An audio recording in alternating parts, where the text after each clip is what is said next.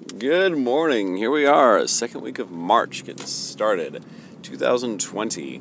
And we're continuing on our series about the basics, the fundamentals of our faith in Christ, in God. And at first, the past 2 weeks, have been looking at repentance from dead works. And we've got that looked at and examined, so we're not going to take it off the list. We're just going to keep that understanding there so we can continually engage in repentance, that turning towards God, that remorse of, I did something wrong, and now I got to turn back towards God. We've got to take both of those. Not trusting in something I might have done in the past or some identity I might hold or some religious foundation, some dead works, some things that really don't mean anything, but having a living, active turning towards God, what is shown through actions, through words, through a position of the heart, and everything that comes with life in its full plenitude. So, the second on our list is faith in God. Now, if there's a duh on this list, this is the duh. Obviously. This has got to be the most basic, fundamental thing to have faith in God is, ding, ding, ding, you got it, faith in God. And it's kind of funny this even makes the list because it's one of those things that you would think is so understood, of course. I mean, I don't think we're going to have our churches filled with a bunch of atheists proclaiming atheism and being, God doesn't exist. But man, I sure like being here. Although there are starting to be like atheist gatherings on Sundays because they realize it is good for people to get together, and so they're starting to pick up some things that I believe the church has offered for a long time, and they're beginning to realize the joys of that, even if they are missing a complete huge fundamental, which is faith in God itself. So I want to talk about faith, and it's really cool because Hebrews, later on, chapter 11, that's the faith chapter. It goes ahead and defines faith for us. So I didn't even go into original languages because it's right there in front of our face. It would have been interesting to look into that, but let's just go with what's written. So, faith, if I can say my THs. Faith is the certainty of things not seen, the assurance of things hoped for. So it's a two-part thing here. And for the longest time, until I was looking this up, I always thought it was just that certainty of things not seen. But no, there's another part, this assurance of things hoped for.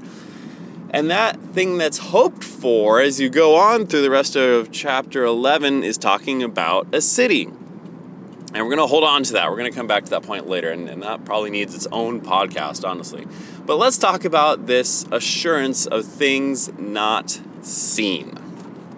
Okay, so one of the very first things that Hebrews 11 talks about faith, it says, we know by faith that God created the universe. We've talked about the world, the universe, the cosmos, this order that God created.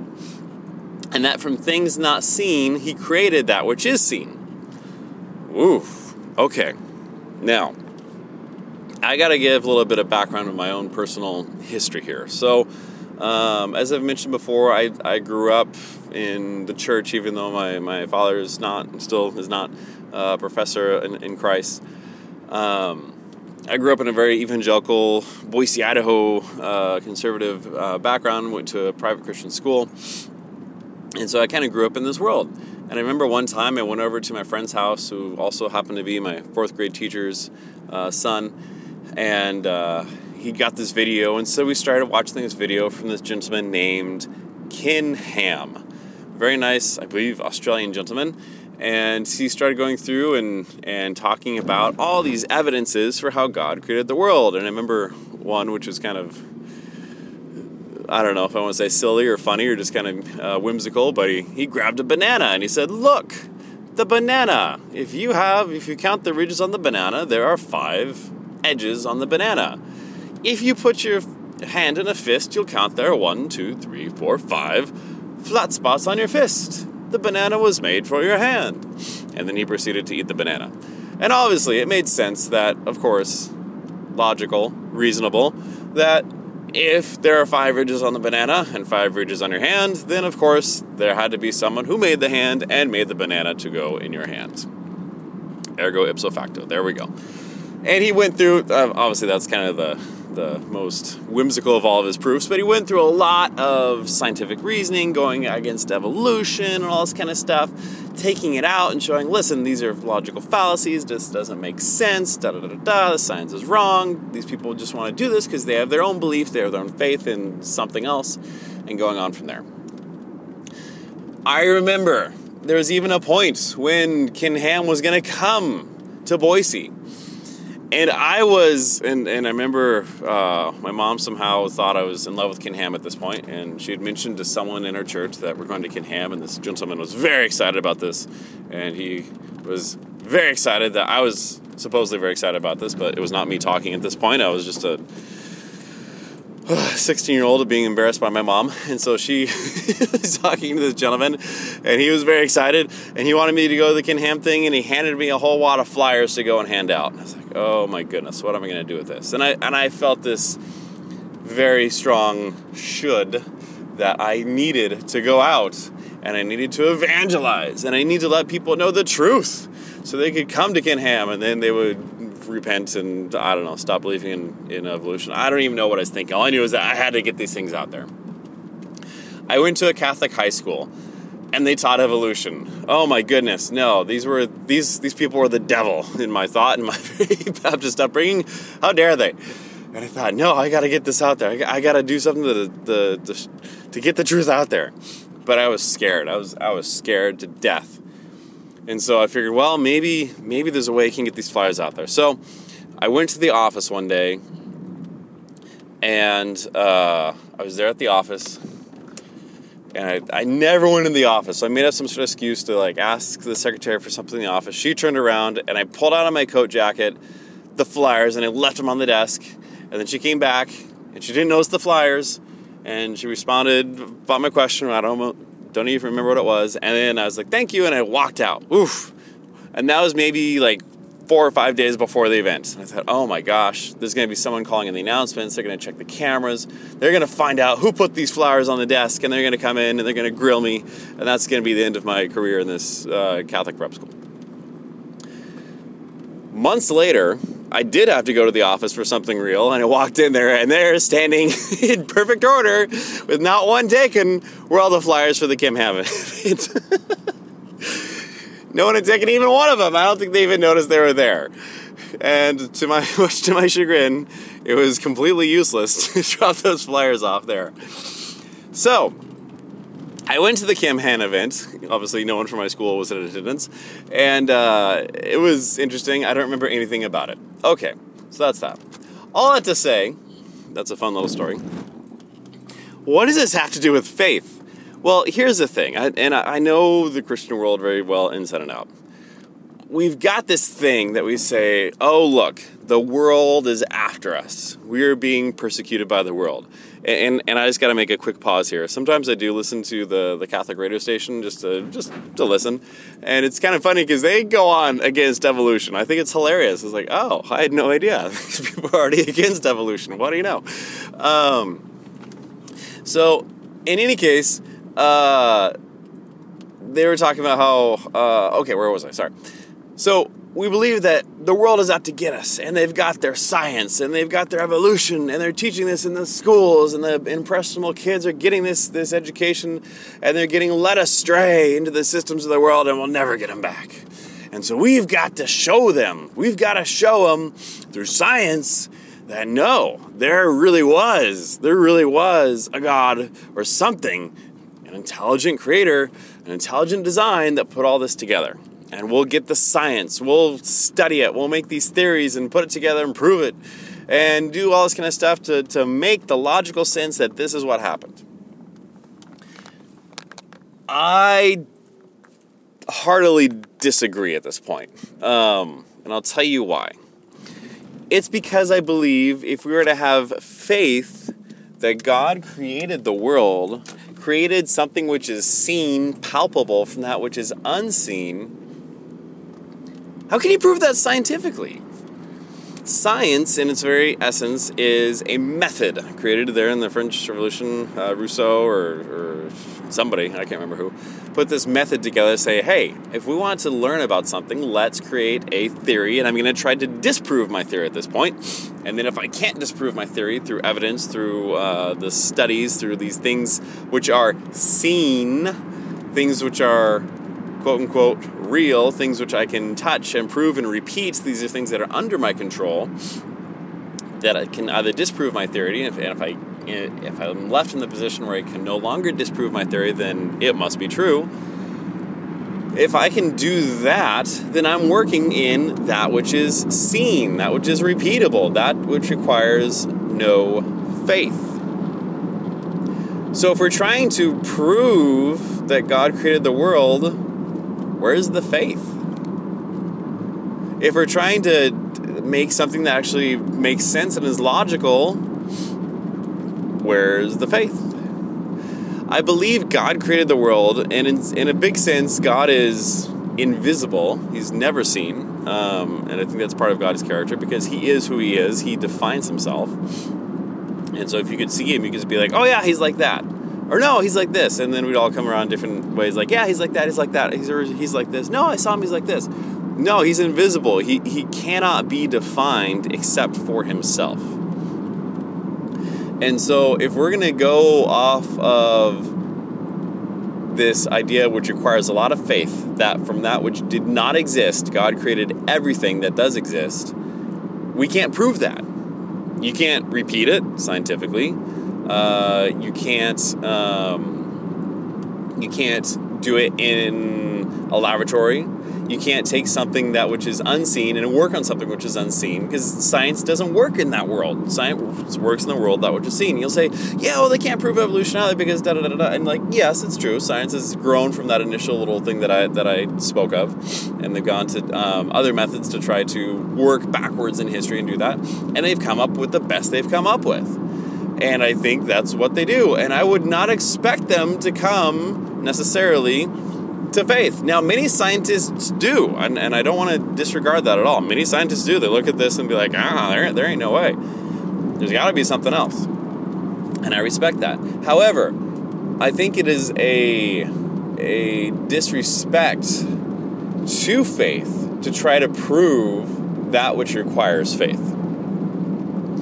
And I know many people have come to Christ because of these types of proofs and whatnot, and that's fine. Lord bless you. However, I would say, for me,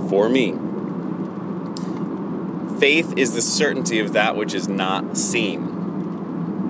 If you can't see it, you gotta have faith, and you're being certain about it. So yes, I believe God created the world in 7 days. That's not a problem for Him. He can do it, okay? And that's something I can be certain of. But I don't have to look for science to back it up. I don't need any of that. Why? I've already seen all the amazing things that God has done for me.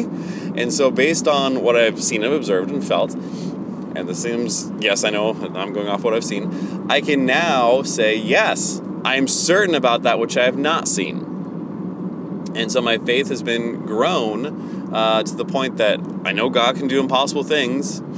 And so I don't need anyone to come and prove to me that, yes, He could.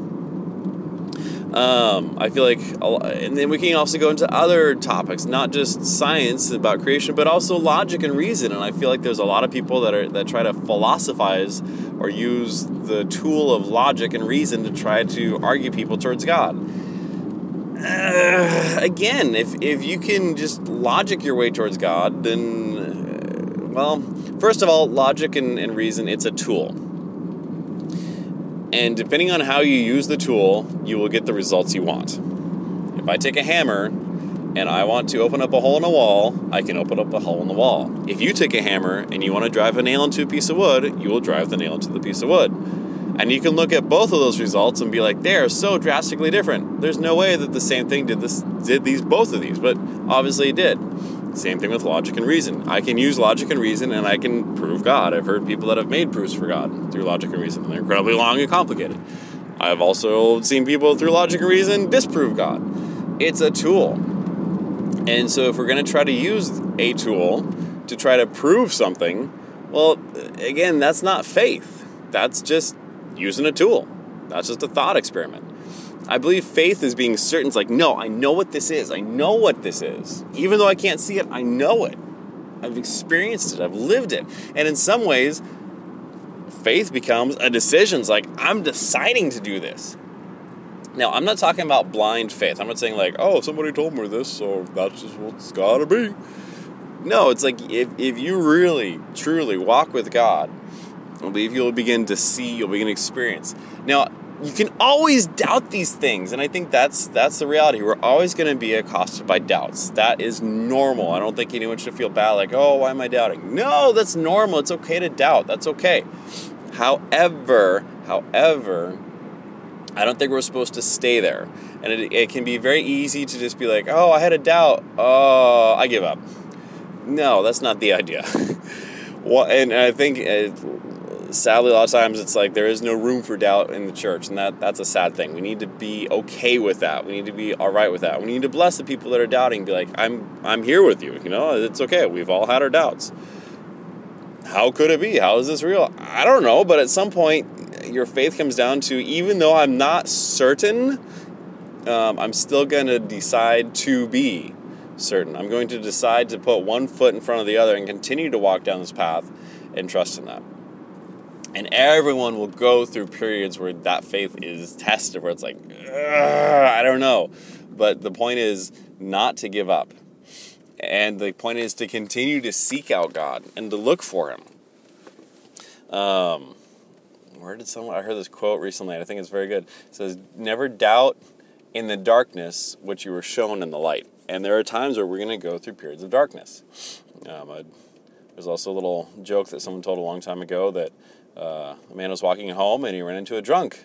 And the drunk was underneath this light pole, and he was on the ground and sprawling around there, but he's on his hands and knees and looking to move his hands around. And this guy said, well, what are you doing? He's like, oh, I lost my keys to my house. And the guy's like, well, I'll help you look for them. And so he's trying to be nice and got down there in the light and started looking around and spent 5 minutes and didn't see any keys. And he's like, well, where did you lose your keys? Are you sure you lost them here? He's like, no, I lost them over there in the dark, but I can't see there.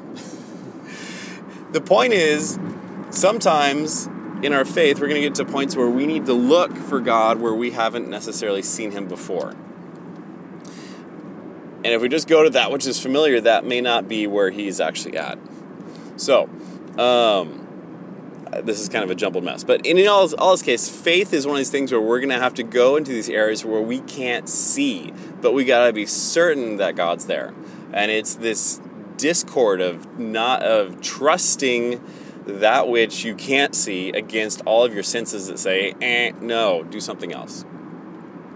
Hence, we have all of these people that Hebrews 11 references and talks about and says, hey, these are people that are really cool in terms of faith, because a lot of these people did not see what they were hoping for. Many of them did not see what they were hoping for. And yet, they walked with faith, being certain that what God had promised to them was actually going to take place. And even though they got sawed in half, even they were killed, they were stoned, many of these people suffered greatly, and their senses and their body was saying, get out of this, do whatever you need to do to survive. They said no. And they decided, and they had the faith to trust in God above everything that was going on in front of their face and their senses. That's real faith. Here's another big one that Hebrews references, right there with Abraham. So God promises to Abraham, listen, I'm calling you to leave the area where you know. Leave it. Leave your family behind. Everyone that's part of your family, including Lot, which he did take with him, but that's a whole different story. Leave him behind. Go to the place I'll show you. I'm never going to show you where it's at yet. Just go, and I'll show you where when you get there, and I will make a great nation out of you. And Abraham did it. He believed. He without any sort of precursor. Like, oh yeah, there's this guy, and I know my dad did it, and my granddad did it, and we've been doing this for generations. No, this was just something brand spanking new that no one had ever had any clue about before, and yet he said, yes, okay. And so he did. And so he left just this one person picked out of everybody. He listened to this voice that he had never heard before, and he said, yes, I'm going. Now, that voice proved out to be the voice of God. Now, there's a lot of people who hear voices, and they're not the voices of God. So we can definitely use Scripture to filter out and see what really is the voice of God, what isn't. We need to try things. If you're just hearing a voice tells you to do something, careful. Let's check that out. However, I gotta say this. See what God brought Abraham to?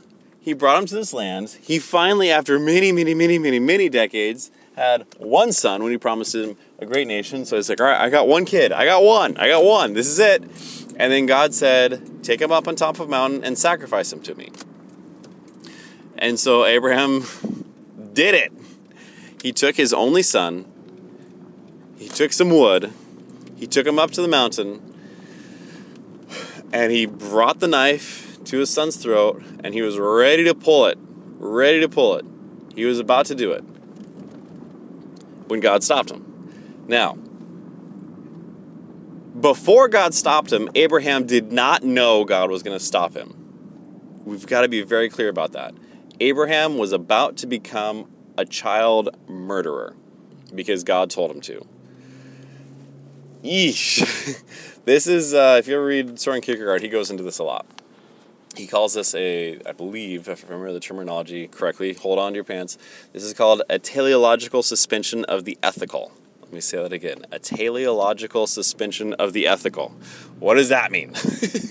What he's saying is that God has the chance to intervene, and because he's God, he can say, listen, ethics, morals, these no longer apply. I'm asking you to do this, and I need you to do this. Do it. So now he's suspending everything that seems right, everything that our logic and reason would say, yes, this is correct. And he's saying, no, I want you to do this. And Abraham responds in the positive. He is willing to kill his son completely. And it says in Hebrews, he believed God was going to raise him from the dead. So he was going to do it. He was going to kill his own son. Because he believed that God was capable of doing what he was promised of doing. And he was not going to hold anything back from him. That is faith. Now, I'm not saying grab your kids and kill them, obviously. No, God's not about child sacrifice, and that's very clear. If you feel something like, hey, I need to go out and kill my kids, don't do it. But there might be a dream. There might be a hope. There might be something out there like, yeah, God's promised this to me, and there might come at the point where he says, no, drop it. Get rid of it. Sell that business. Get rid of that. Do this. And it's like, what? This doesn't make sense. But God is not bound by sense. He's not bound by logic. He's not bound by anything. He's bound by himself.